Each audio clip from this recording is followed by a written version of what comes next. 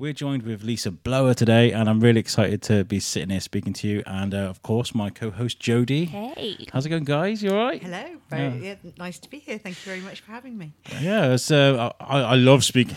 I get all gooey when I start speaking to like authors and things like that because I'm obsessed with the creative mind. And I was just reading through your notes about you and off your website, and you're like. Your CV makes me feel so lazy because you are such an amazing person. It's not true. well, why don't you tell us a bit about yourself? Give us a background on you. Oh my goodness, where do I start? Pull this mic right up. It does. Okay. The whole frame moves. So. Okay, where would you like me to start? Because I've had quite a varied life. Yeah. You like that? Yes, yeah. Where did you begin? Well, I began in Stoke-on-Trent, in Badley Green in Stoke-on-Trent. Yeah. Where in the sort of late 70s, early 80s, so quite an industrial, post-industrial Stoke-on-Trent, if you like. Yeah. We lived on a main road, and I kind of grew up in a place that was full of strikes. Everybody on a strike. Everybody from the pot banks, the miners, to the grave diggers at one point. Yeah. I was talking about Stoke a while ago. Somebody was saying that Stoke was really hard hit during like the Thatcher period and when everything closed. Yeah. And reading your book illustrated that so well. Yeah. You have it ingrained in you to hate Margaret Thatcher at birth. Yeah. Because, she was kind of sort of she was gunning for the unions, wasn't she? And, somewhere like Stoke-on-Trent, where you do it is famous for its industry and there's an awful lot of employment, and you take all that employment away and you're left with a very empty carcass, if you like. It's quite sad, really, isn't it? It's really sad, and it's never really got back on its feet. I mean, it's starting to do so more now, but it's taken a while, and it's quite sad to see. Yeah. And did you guys experience a lot of that then, or did you see it from afar? Or? Well, yeah, you see it from afar, don't you? Because I lived there till I was 11, and then we emigrated to Shrewsbury, according to my nan. 53 miles down the A53. So I had this really odd childhood where 10 years in Stoke-on-Trent, and then we came to Shrewsbury, and it was so posh and so green. Big difference. Yeah, I always remember in the first couple of weeks that I was here, and a friend at school invited me around for tea, and they served me spaghetti bolognese, and I burst into tears because I didn't know how to eat it. Oh. And it was just a completely different way of life. So why Shrewsbury? Why did they? My dad's from Shrewsbury. Oh, okay. My dad's from Shrewsbury. My mum's from Stoke-on-Trent. Yeah.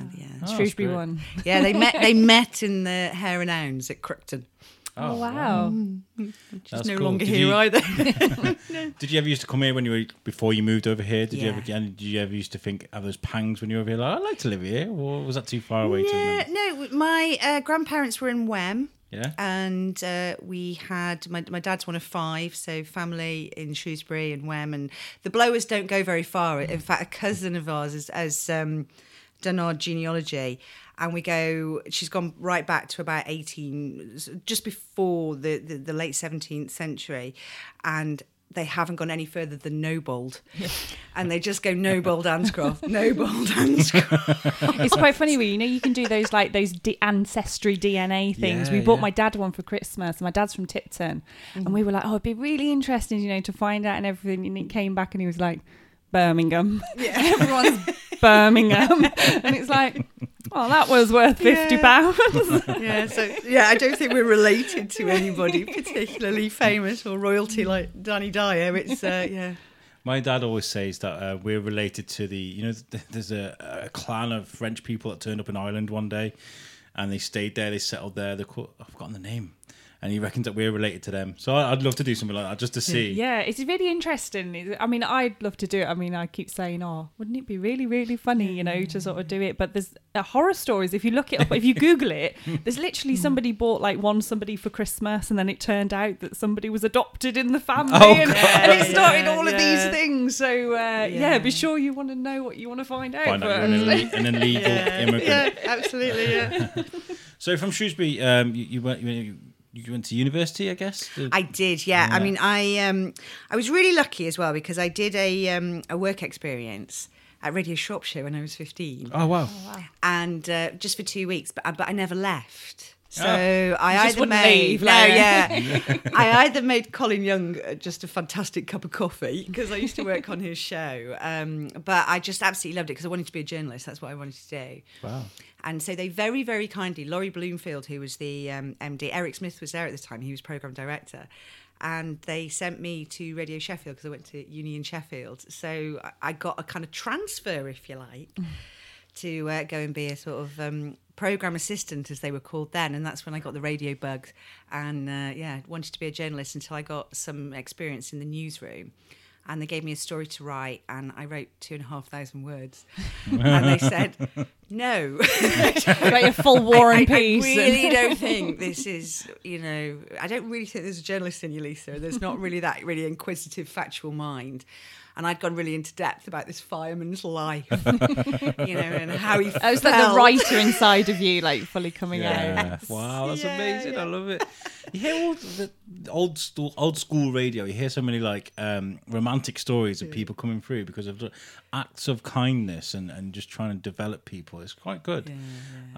We're doing things backwards at the Biscuit. We started the show before we had the building. So I'm sat in my kitchen right now. One day we'll have a studio. But this is where pirate radio started. Yeah. I worked for KISS for years, and that obviously started in pirate radio. And there's something very cool about that, and it's all coming back. Pirate radio is coming back now. Yeah. Well, starting off, the podcasting thing is just blowing up right now. It's To be huge. fair, your dream's the podcast calf, isn't it? I had what this you'd like to idea. do. I would like a coffee shop called the Shrewsbury Biscuit, where the studio's at the back, and obviously there's a coffee shop at the front. We record interviews, things there, and the coffee shop would pay for the show, and the show would advertise the coffee shop. It's like a great idea. Yeah, that's a great idea. One of these days, crowdfund. That's what we need. But yeah. One day. If a book ever makes $1 million, if I ever get a J.K. Rowling advance, I'll help you on your way with that. We'll hold you to that. We're cracking idea. Got that recorded, yeah? Yes. Oh, that Lisa blower. You've got to serve behind the counter. That's the only thing. I You know. said you make a good cup of tea, Well, so I you do. know. Yes, I do. But I also write, working class fiction and short stories, which neither sell very well. So you might be waiting a while. But anyway, Have you met any sort of famous authors along your path? Yes. And I'm always slightly starstruck, and I never know what to say. And you get a bit tongue-tied. I imagine. And because it's working in the radio for so long. You did meet quite a few pop stars, and I was an event manager there, so I did put a lot of gigs on. Cool, that is. And you kind of learn that most sort of celebs and stuff, they just don't want to be fussed. They just want a cup of tea and sit in the corner and just go and do their gig. It's more people's attitude towards them, isn't very it? much so. So I've always been quite good about not gushing at people and just sort of making a decent cup of tea, if you like, and making them feel okay before a gig. But with an author, and when you're in that kind of area as well, and you so admire them, and what they write, I do find myself just kind of going, how did you write that? How long did that paragraph take? And I get a bit more specific, and then I feel like I need to sort of retire. What were you wearing when you wrote chapter 7? Yeah, Lisa, just put yourself to bed now. This is. Do you do the old thing of like, I write as well? No, I don't push that on actually. them, No, I try not to. No, I'm not very good. I mean, I only got a Twitter account last year. And I did go on your Instagram this afternoon. I think you've got, I've like got 60 10 followers that my nephew put I'm a me new on one. it. Yeah, my nephew made me do it about 2 weeks ago. So, I'm not quite up with the social media thing at all. I'm not either. And Jodie, was one of the first things she mentioned when she came on the team was like, I want to slap you because you have social media. I was like, come and do it as long as you're letting me sort that social media. It's hard. I find it really. I mean, this is the thing. I worked in marketing for 15 years, and I could probably market that microphone, but I cannot do it for myself. I find it really bizarre. I feel like I'm bragging. Yeah. Do you know what I mean? And I just always think, I know I've got to sell my book, and I know I've got to kind of tell people who I am.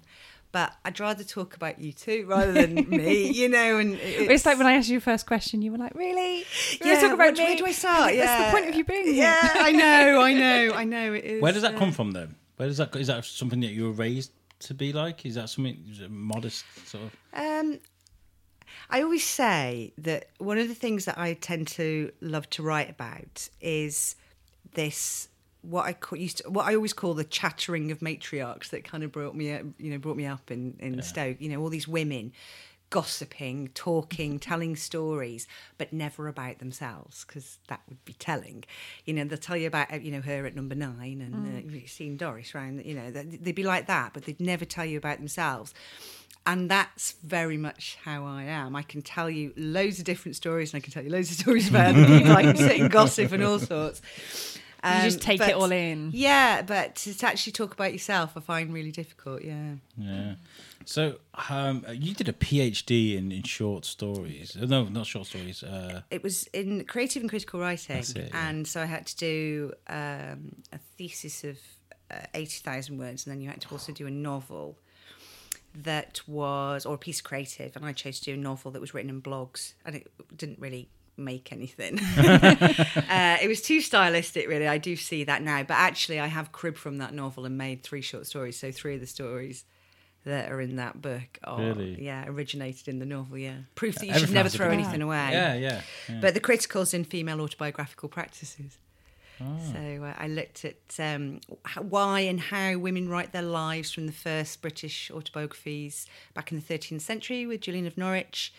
Then you go into Margaret Cavendish and what they call the conversion narratives. So it's women who essentially give themselves up to God because that was the only way they were going to get away with writing their lives. Otherwise, they were burnt at the stake for being a witch. You know, how dare they talk about themselves? There you go. That's where I wouldn't have survived. Yeah, it's a century-old tradition that we don't talk about ourselves. And then Jodie, what are you doing? I'm texting.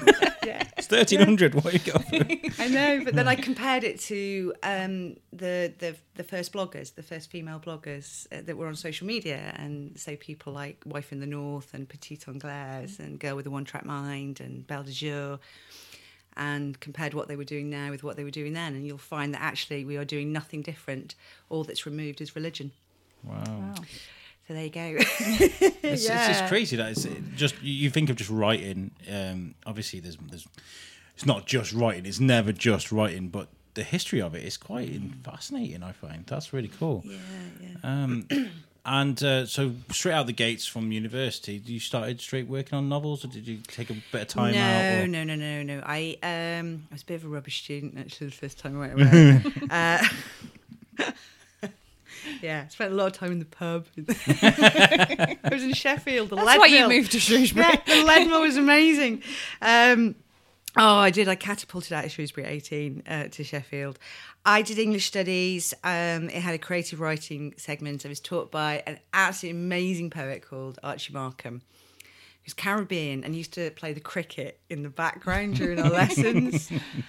And he was brilliant because he really saw something in me, but I was just too arrogant, hungover, don't know. Perhaps not the time of my life, but he used to say to me, Lisa, come back in 20 years' time when you're going to take this seriously. And, he was really brilliant. But he sent a short story off to colleagues of his at the University of Manchester who were setting up what has now become the Centre for New Writing that Martin Amis headed up and Jeanette Winterson's headed up.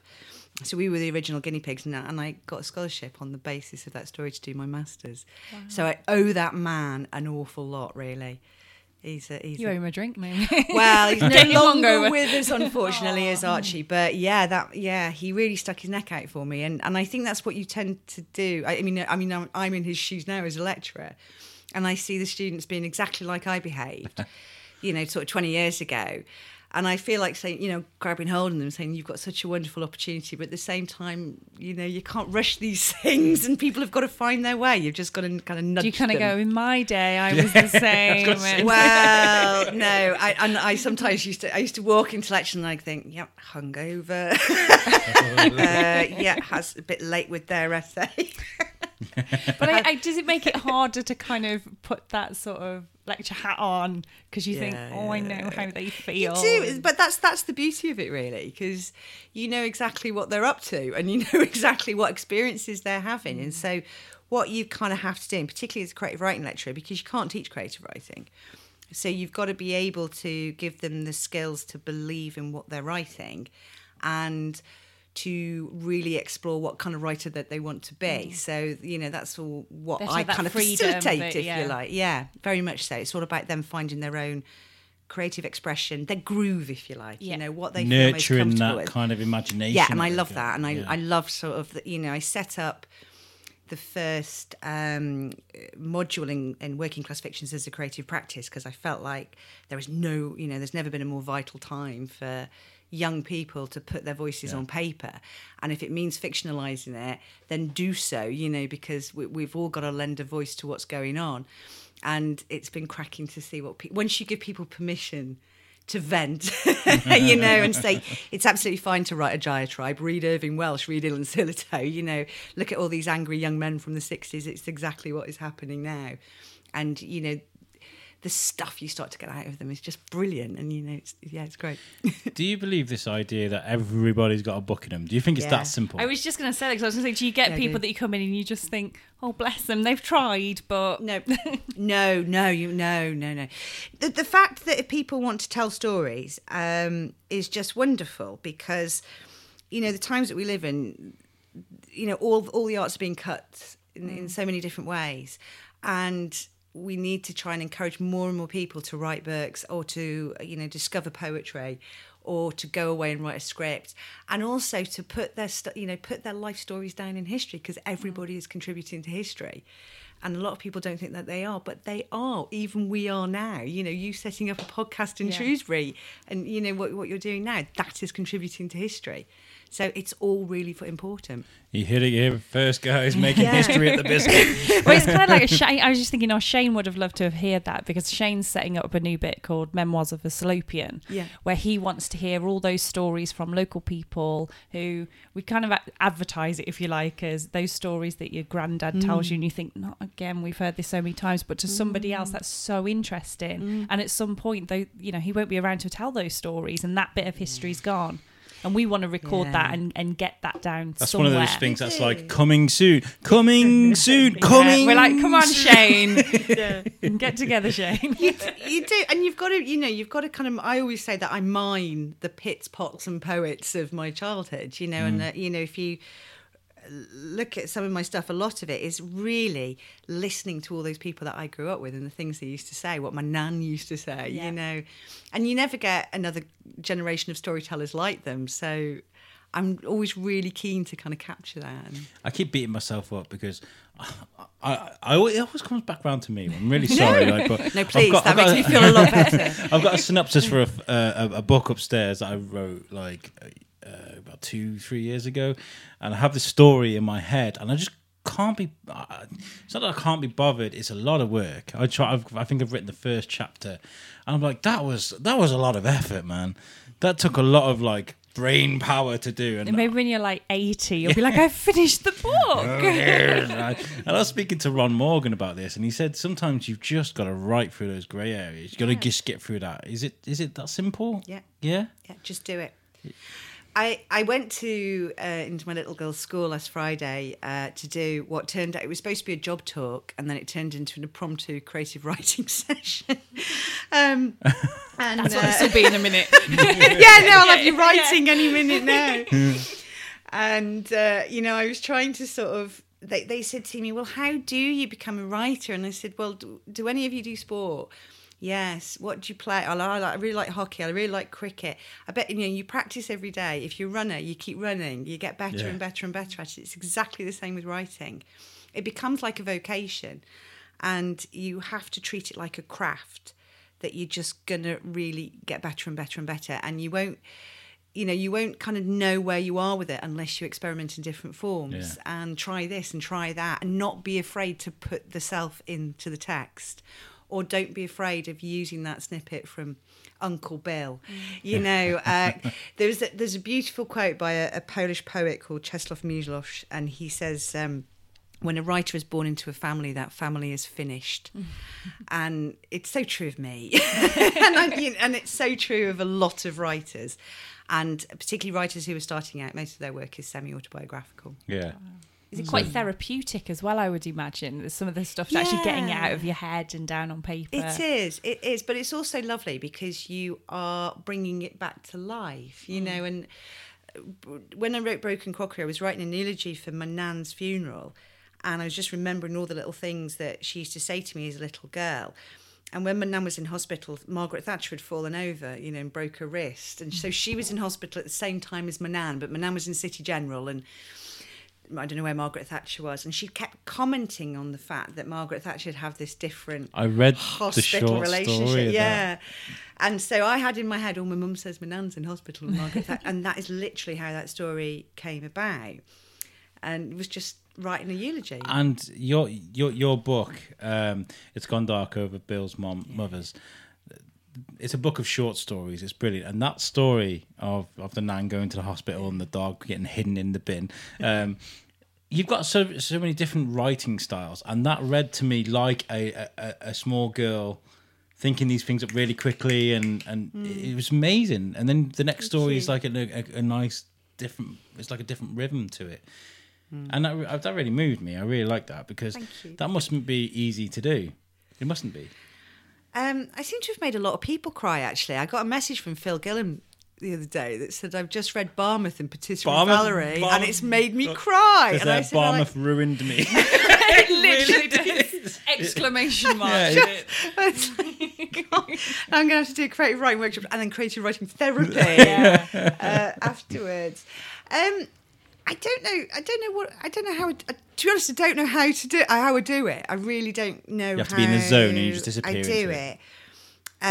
Broken Crockery certainly came from a place of raw emotion, if you like, you know, because I kind of grew up with my nan, and she was amazing in so many ways. You know, pain in the bum.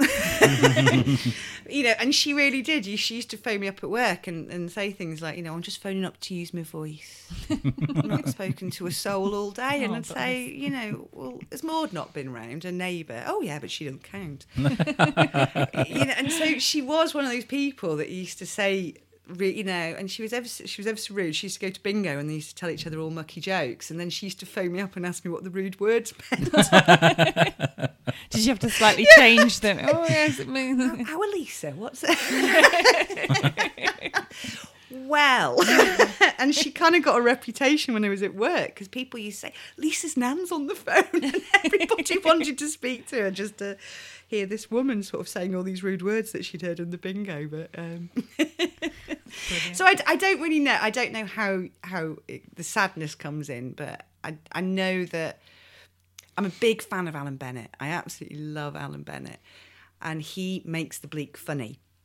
And I really read his work and see how he does it, and how he creates characters on multi-layers, if you like. And there's always this public face and this private self, and the public face is always the one that is laughing and being sarcastic and, you know, pretending it's all washing over them, but the private self is absolutely breaking their heart. And, you know, so it's trying to kind of bring those two together, but without that private self being the whole story. Do you know what I mean? And it's like I always say to my students, a good short story is not the one that you've read, but the one you're left thinking about. Yes. That's, I love stories that do that. You know, the ones where you read them and you're like, like Barmouth. Barmouth ruined me. Yeah, it did. It was. Why did it ruin you? What was? It was just this family that had such a hard time, and that's the one when they're on the car journey. And they keep going back to the same. I just related to it so much. I think. Is this the one where you kept saying, "Oh, I've got this really bad hay fever today"? Was it really not the hay fever? Okay, so reading that book has been quite a trial for me, because we agreed on the interview, and I was like, okay, I'm gonna buy the book. So I bought it on Amazon on the Kindle. I went to work. I work nights, and on the quiet nights, I can probably sit and read a book. I had a quiet night. It just happened to be the one quiet night where I had severe hay fever. I could barely see out of these streaming eyes. I was just like, I will finish this. Oh, bless you. I got 35 percent through the book. I was really enjoying it though, and it wasn't Thank like you. a chore. It wasn't because sometimes you pick up these things and you're like, oh, I've got to read this for the show, but it's not. It wasn't. I really enjoyed it, especially like. No offense to anyone we've interviewed previously. No, we haven't had a bad book yet.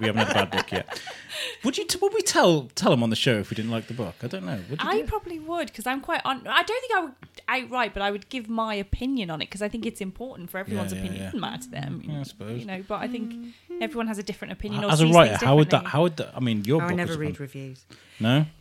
No, I'd never write again. They hate me. You'd never write Like again. the reviews of the podcast. Yeah. No, You don't write for you. You don't write for the reviewers. You write for you. That's why you do it. Because there's no money in it. Yeah. Not anymore.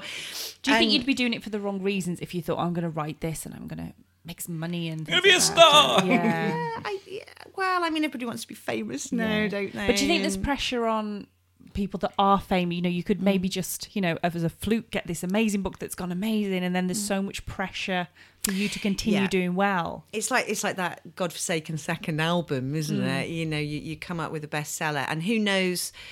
You can never underestimate the great British public, and the great British reader is an entirely different entity, and you can't sort of predict what they're going to pick up and read. And if you think the only reason why 50 Shades of Grey became, the dreadful book. I'm so sorry if you enjoyed it, but I think I got to page 10 and I thought, if she tells me that orange juice is delicious and refreshing one more time, I will throw it out of the window. And she did, so I did. I just thought, so my copy of that book is somewhere in West Kirby on these on some garage roofs. You're very welcome to it. But that only did really well because it was billed as a soft porn, and women were downloading it on Kindles. So people didn't see what they were reading, so they couldn't see the front cover. But they were downloading it, and that's how it got to be so big, because of the downloads first and foremost. And because she used to write fan fiction. She was a fan fiction writer for Twilight. So she used to write really erotic sex scenes between Bella and Edward, is it? Yes, yeah. And the wolf, who's the wolf guy? Jacob. Yeah. And that's how that got really big. It was kind of marketed in a very, very crafty way. And that's of course, cool, though. Hype, that's what you do. And do you think, because obviously just on that, as an author, how do you sort of compare when books are made into films? Because that's always like a real... Some people are like, oh, it's great, it's a bigger audience, and other people are like, it's so different for any book to be made into a film. Or even a series. Yeah, you can't show the detail as in a book, but then you are reaching other audiences. How do you sort of see it? I've never been lucky enough to have a story adapted, and it's something I'd be really interested in seeing, because there are certain... books that you read and you think this has to be a film. And if you think of Ian Forster's Howard's End, all the old sort of Merchant Ivory productions, he just translates into film and actually makes his work so much more accessible. And that's brilliant. And, particularly for students who see a great big doorstop of a novel and think, oh, I don't read that. I'll just watch the film. But then if you watch something like Never Let Me Go by Kazuo Shigeru, the book is so much better than the film, because you lose all the kind of pain and the situation. And it's hard because you visualise so much when you're reading as well. It's also a very matter-of-fact, nonchalant narrator. So, but, all credit to Kerry Mulligan, but you can't get that across in a film. You've got this person who's a clone, and... I always related back to when I was a kid. I was a bit stressed. I was going through a bit of trouble, and my dad was like, "Yeah, lad, read it." He's not from Yorkshire, but he's like, "Yeah, mate, read this." And it was Sharp's Tiger, and by Bernard Cornwell, and it's all about Sharp. Everybody knows the TV series. And I read Sean Bean. I read every single one of these books. There's like 22 of them in the series. It took me ages, and these stories read so well. Like you describe battles in the most amazing ways. You could smell the stench in the air. You could hear the scream, smell the gunpowder and the grass and stuff. And then I was like, okay, I'm going to make an effort to watch the TV series with Sean Bean. And it was compared to the books. It was like they made it some romantic love story, and I was kind of like, there's none of that in the book. Not really. No. It's And it's, if you think of, I don't know whether you've read D.H. Lawrence's Lady Chatterley's Love. I'm just thinking of Sean Bean, who played played him in a terrible adaptation.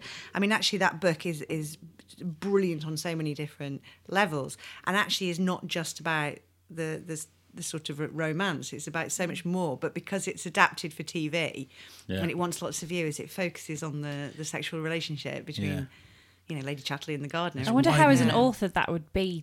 Whether you're quite protective over the book. I think you're he a probably little would have bit, been, actually, Lawrence. I think he would have been. I spoke to John Wagner. I know it's a different kind of genre, but about Judge Dredd. It was on the Slobber Knocker. It's on he said the wrong show then. On the Shrewsbury Biscuit.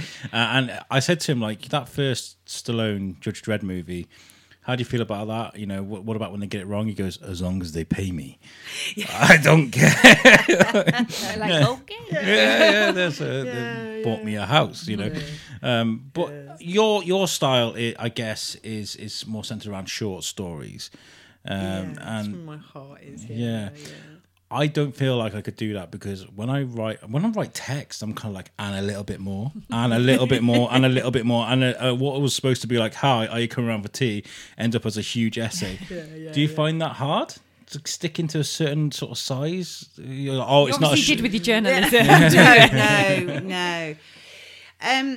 I start a short story.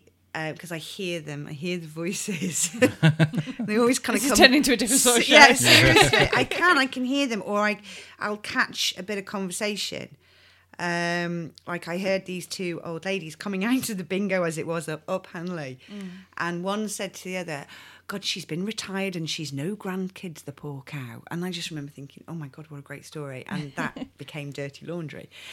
So I kind of start. Yeah, she's been retired. This idea that she's been retired. It's not been something of her own accord, and she's no grandkids. It's too late. Wow. That's a generational thing. You retire, you've got grandkids, and the fact that she really sympathised with her, and I started to, that is amazing. I was just thinking these layers of women, and so I start with a piece of dialogue. I always start with dialogue, and then I build it around that, and one day I just abandon it.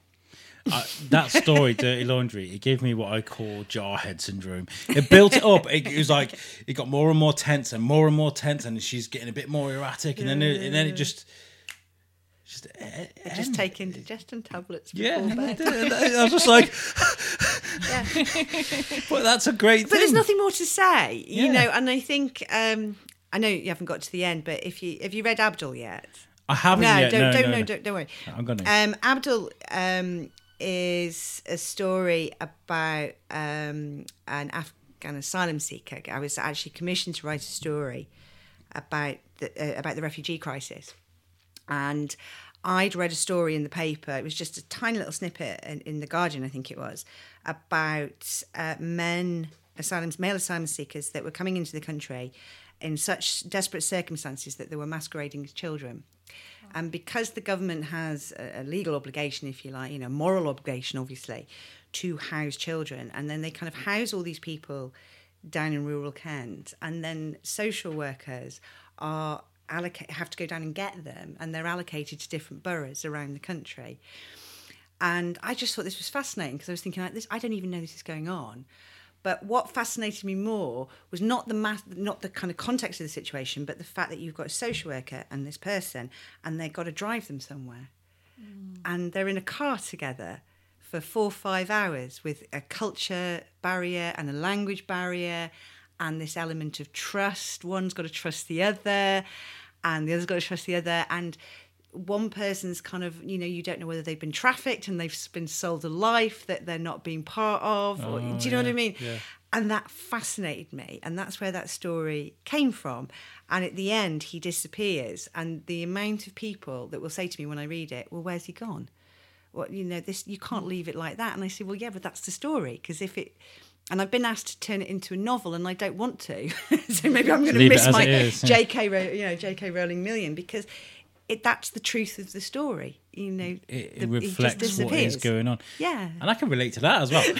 I'm such a man of the world. This is therapy. Yeah. Well, my wife's cousin, my wife is from Colombia, and we've been there a couple of times, and her cousin, Juan Camilo, we have so much in common. He loves his comic books, he loves his football, and we could sit and we could talk for hours, but he doesn't speak English and I don't speak Spanish. So we just sit there like kind of like... You don't speak Spanish? No, I should be learning, but I'm like...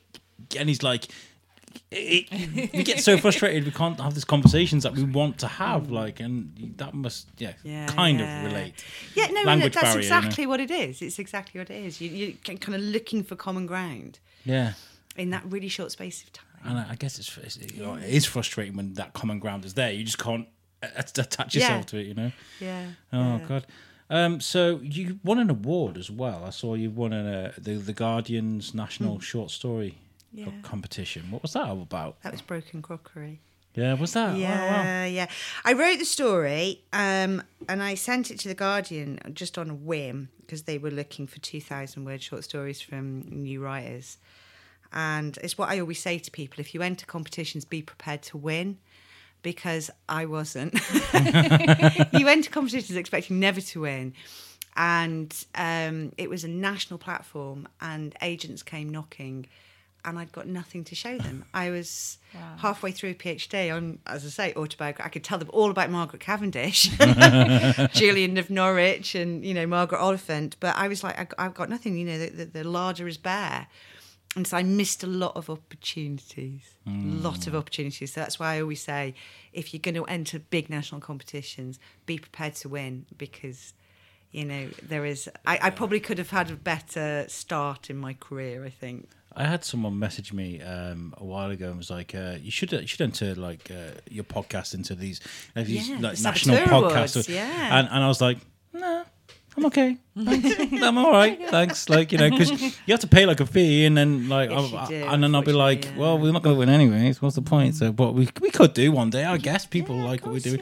We're getting so many nice remarks about our new format for the show, by the way. Oh, you're pointing at me then. I thought you were just going to say we've had so many nice remarks just about Jodie. Yeah, everybody loves Jodie. Everybody does love Jodie. But yeah, this new format, we just changed it all up a bit, really, because I thought people are fed up of just hearing this voice all the time. So we've got this new chat show style format, and I'm really proud of it. Good. But yeah, so how's the book doing? How's Gone Dark Over Bill's Mother's Day? It's all right. Yeah, it's okay. Yeah? I suppose I could do a lot more promotion than I'm doing. Yeah. But I mean, I've just done... I did Radio 4 the other week. I was on Open Book talking about working class fiction with Mariella. I was up in Manchester yesterday. I'm in Newcastle next week. I'm at Hay. At Latitude Festival. Wow. So it's That's it's really going cool. all right. It's just nice to get it in people's hands, because not a lot of people will pick up a book of short stories. Yeah. And where can people get it? You can get it at Penguin Books. You can get it at Waterstones.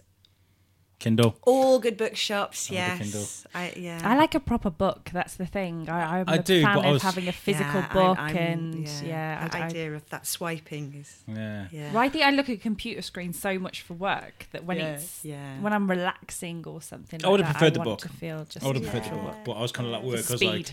Speed. Yes. Lisa's coming on the show. I should have sent you one. Yeah. Oh no, I'd hate to. I'll be knocking on your door later. Yeah.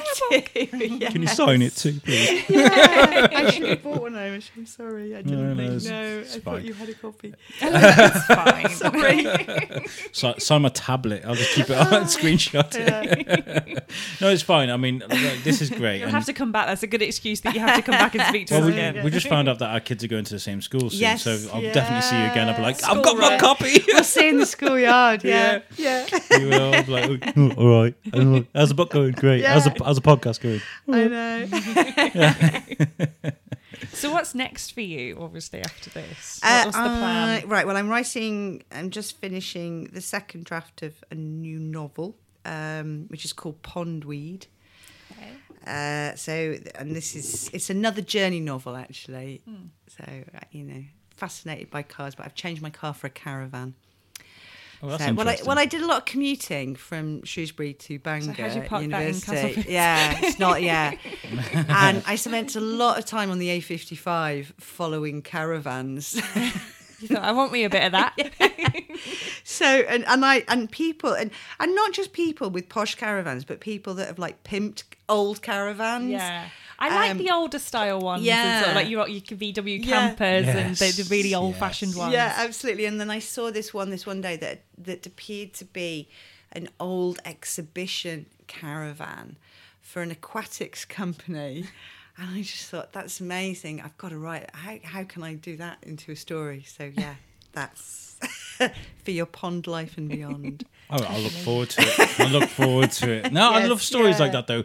Like Barmouth is spectacular. I would definitely Thank you. encourage anybody to read it. Pick up. It's Gone Dark Over Bill's Mothers. I always have to look at that in case I get the words the wrong way round. And It's a Stoke saying for "it looks like rain" or "things are a bit bleak." Is the Bill supposed to be William Shakespeare? People say This is this so- true? I've no idea. There's so many different It's your origins book. for it. I know, no. It's just a thing that people used to say in Stoke, and then I always remember when I came to Shrewsbury, and I think I said it in the schoolyard, and always Gone Dark Over Bill's Mothers, and somebody said to me, "Oh, do they live in Wenlock?" I always remember that. And but the publishers were a bit funny about it at first because they were like, "It's very long, and there's 3 apostrophes."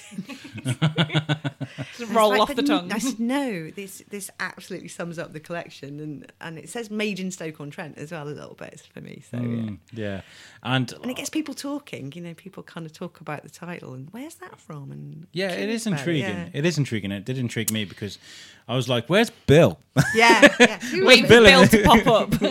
Yeah, and also there's not a story in there called that, No. which is a lot of time in short story collections the title is often the title of a major story in there, but it does feature as a line, so it's Yeah. always in the context, if you like. It kind of bubbles away. Was that in until Dirty the end. Laundry? Which one was it? Yeah, it's in Dirty Laundry and it's in Potluck. Yeah, there's always that scene in well, Family Guy. yeah. You know when they mentioned the name of the film in Yeah, the yeah. film? Yeah. I read it. I was like, "Oh, yeah, there's Bill's mom." yeah, yeah.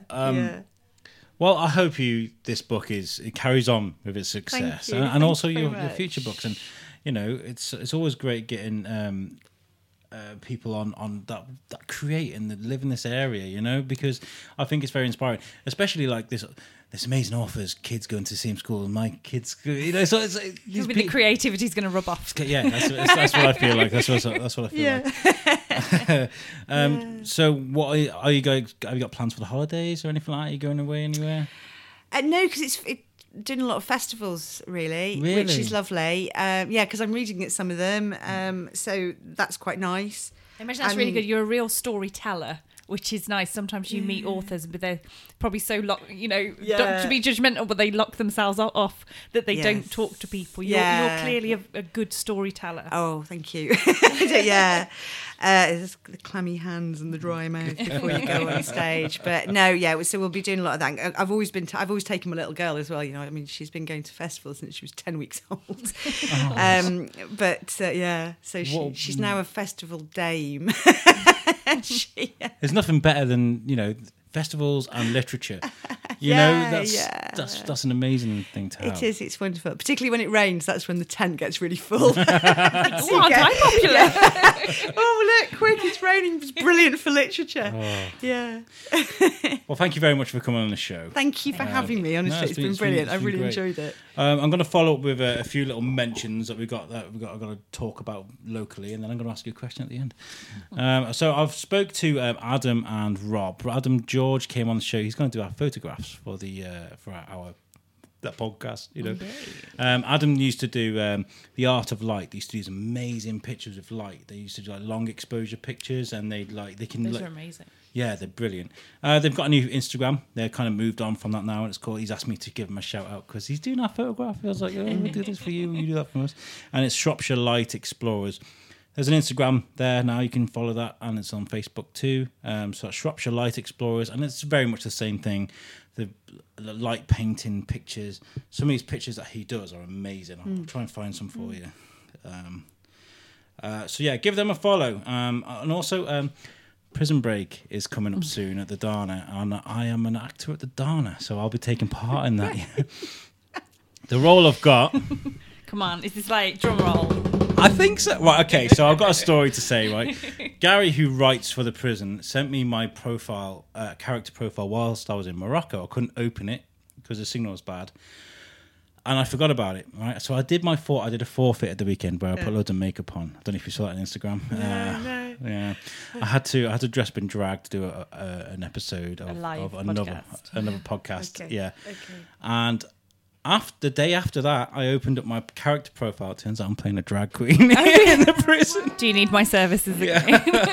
The girls there, they're like, oh, we're going to... they have got plans for me. So I've got to watch... I've been told to watch RuPaul's RuPaul. Drag Race. RuPaul's Drag Yeah. I was like, why? You done this to me? So yeah, that's the first one of that is going to be taking place on the 18th of May. So if you are interested in Prison Break, make sure you check out Immersive Events because it's pretty cool. It's a 3-hour long session. You get the whole prison to try and escape from. Oh, what, you actually have to go in there and they lock you in? And Yeah, you get processed. You get given your jumpsuits. You're given a cell. You've got to break out of your cell. Do you have to get to a certain place in town or something? You used to. Yeah, you used to. But I think start seeing loads of people running down my road. We could come to yours. There you go. You'll never find us. There's a story. Find them like in some cave in the Brecon Beacons or something. They didn't get me. What did I win? I think this time they've centered it more about getting outside those gates, because it's got. I can't say too much. I'm going to get Gary on and a couple of the actors. We're going to do like a good show about that. But yeah, you got to break out your cell, then you got to break out the prison, and it's completely immersive. And I'm going to be one of the prisoners. Last time they got me playing an Irish chef. Because somebody did break out of the prison when it was an actual prison, didn't they? Yeah, they did. I've forgotten his name. He now. does a tour there sometimes. Yeah. I can't. Literally, I was just there thinking, what's his name? He's got a book out, I think. He's got a book out about it. Oh, has he? Yeah. Yeah, but I know he's done like talks around of like how he escaped from the prison and things like that. I think he was escaped for like 3 hours or something like that. They were like. Still, I imagine it's. Yeah. Yeah, Prison Break. That's going to be really good. Lisa, thank you so much for coming on the show. Oh, no, thank you. Thank you very much. I'm going to finish it off with one last question, and that is, ask everybody, what does Shrewsbury mean to you? Some people are like, as if he's just asked me that. What does Shrewsbury mean to you? Oh, my word. At the moment, it's home. Yeah? Yeah. I love that answer. Yeah, I get that. That's quite what a I've lot. said to you, wasn't it? I'm just like, it's just home. Yeah. Do you know what? If somebody asked me that, what does Shrewsbury mean to me? I'll be like, home. Yeah, that's pretty much it. Yeah, it does just have that nice feel. Like I've lived in other places, I work all over the place, and then you come back and it just feels like home. It's just that one word, isn't it, that describes that it's warm, it's friendly, it's and there's places in Shrewsbury that I think I've always got quite a sentimental, like the boathouse. Yeah. I had most of my Radio Shropshire wages when I... but I also got married there, so, there's cool. lot we had a bit of a knees up in there. So lots of different places as well mean a lot to me, I got a lot to thank Radio Shropshire for. They let me sit and watch them produce a show one morning, and they were really good. And the lad that was producing was like, so what's your podcast's name then? He's got a new podcast. We're doing all right now, buddy. Well, thank you very much for coming on our show. It's been really great to have you. Thank you. Thank you very much. And guys, make sure you give this episode a like and a share, a subscribe. Have you got anything to add, Jodie? I haven't. Just thanks everyone for listening and all the messages and support. Yeah, great. Thank you very much, guys. Peace out. Bye. Bye.